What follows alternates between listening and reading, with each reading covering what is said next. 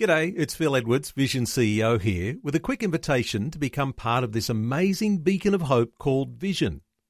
Together we can put our love into action to help people of all kinds build or rebuild their lives on the truth of God. Please consider the part you can play during our upcoming Visionathon appeal, remembering that it's your support that makes Vision possible, including this podcast. Life, culture and current events from a biblical perspective. 2020 with Neil Johnson on Vision. Well, it is almost Christmas, and before you know it, we will be at the beginning of another new year. The trouble with 2023 is that there are so many predictions that things are going to be tough. Rising cost of living puts pressure on family finances, and if the statistics hold true, that'll flow through to pressure on families and on marriages. Well, a preview today to something we might all think about registering for. Focus on the Family is joining forces with Alex Cook from Wealth with Purpose for an East Coast tour early in the new year. Marriage and money will be the focus, and Brett and Kate Ryan from Focus on the Family joining us to do a bit of a preview. Hello, Brett and Kate. Welcome along. It's a pleasure being with you. Hey, 2023 almost upon us, and you can't help but think, can you? Just looking at news headlines, there could be some hardships ahead in 2023. Brett, come to you first. How do you see things shaping for a new year? Well, I don't want to be the predictor or prophet of doom, but if 2022 has any indication, we've seen a significant increase in the number of divorces taking place. In 2021, it was about a 13% increase, and in 2022, I read one data that said about 18%, and that doesn't take in consideration the number of people who are separated. So just that alone makes it feel like that's something of concern, but that's been compounded because of uncertainty. It's been compounded because of bushfires and floods, and then we had COVID, and amongst all of those things, and uncertainty with finances and where the budget's going to come from. They have placed enormous stress on relationships, and as a result, unfortunately, people have thought that the best way of moving forward is to part their ways. And we at Focus on the Family Australia and with Wealth with Purpose thought it would be a great idea to address some of these issues before allowing the tension and the conflicts that are inevitable in every relationship, not allowing those to become out of hand, and to start talking about it in a much healthier and a God-honouring way. Well, I know there'll be those who will be thinking it's a very good thing that someone's thinking ahead, and a special honour to you, Brett and Kate, for looking ahead and even recognising that when there's rising cost of living, the pressure that comes on families and marriages, connecting the two.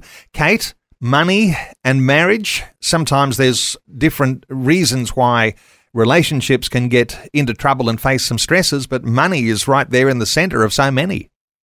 Oh, money's actually at the top for marriage, conflicts. So just looking at, in the news today even, it's the 8th rise in point for the mortgage rate, inflation. And so families are under so much pressure. And if you're looking at any kind of a budget that a family might have, and now they've got increased mortgage payments or rental payments, et cetera, there's a massive flow-on effect. That just creates a really big external pressure on family. And look, one of the big things that we would like to encourage these couples to do is really to be able to stop and work on this together. Look at what God has to say about this in a really God-honouring way.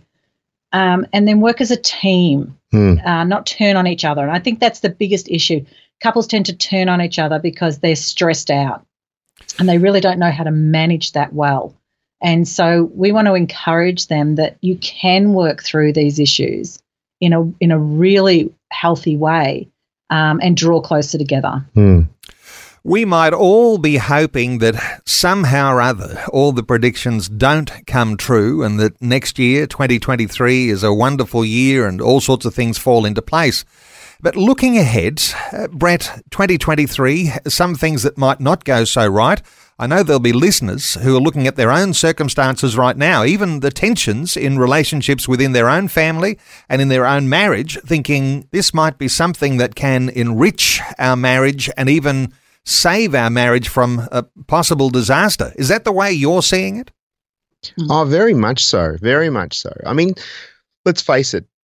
We learn how to manage our money probably from what our parents did. And if they did it a good way or a not so good way, we tend to default to things that we're familiar with. And so family of origin has a very big part to play. Added another dimension that you have been married to another person who has been brought up in a different way of managing finances and different way of handling stress and a different way of doing life. And then you put together and then you sort of can muddle your way through it. And so by giving some simple strategies, some simple keys and biblically based that can actually help people go from, hey, this is what I've got now. What would it look like if I put some investments, little investments, and we have to be good stewards with what God has given us. And we know that the story of the talents, had 5 and there's 2 and there's 1. We have to be good stewards with what God has given us.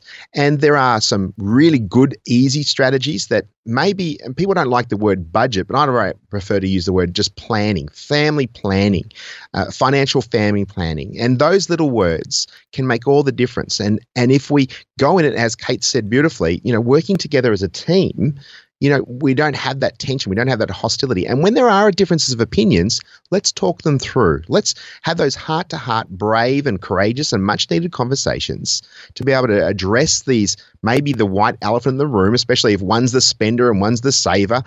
We want to be able to have those conversations where both can feel good about at the end of it. Kate, a one-day conference, and there's going to be some shorter seminars as well. But you've got this one-day conference. It's going to be about marriage. It's going to be about money. A lot of people will be thinking, well, this is all very, very, very serious. How are you seeing what one of these one-day conferences is going to look like? Well, there's going to be laughter because we're going to share some of our own journey. Really important to be able to see that married couples do have issues around this area, especially when you're brought up in different families. I was brought up with a father who was a spender. He earned quite well and he spent. Whereas Brett's father was very straight down the line, very conservative. And so coming together, fortunately I had a great mum to watch who knew how to budget. So I did tend to watch her. But we want to have some laughter around it too. It's a serious topic and there's a lot of emotion tied up with it. Yeah. And so we need to check our attitude before we come to ever discuss something like this, our heart attitude towards the other person in the relationship, because we can tend to want to project what we believe is right. We want to kind of twist them around so that we... You mean we're not? I'm not right? I'm not right?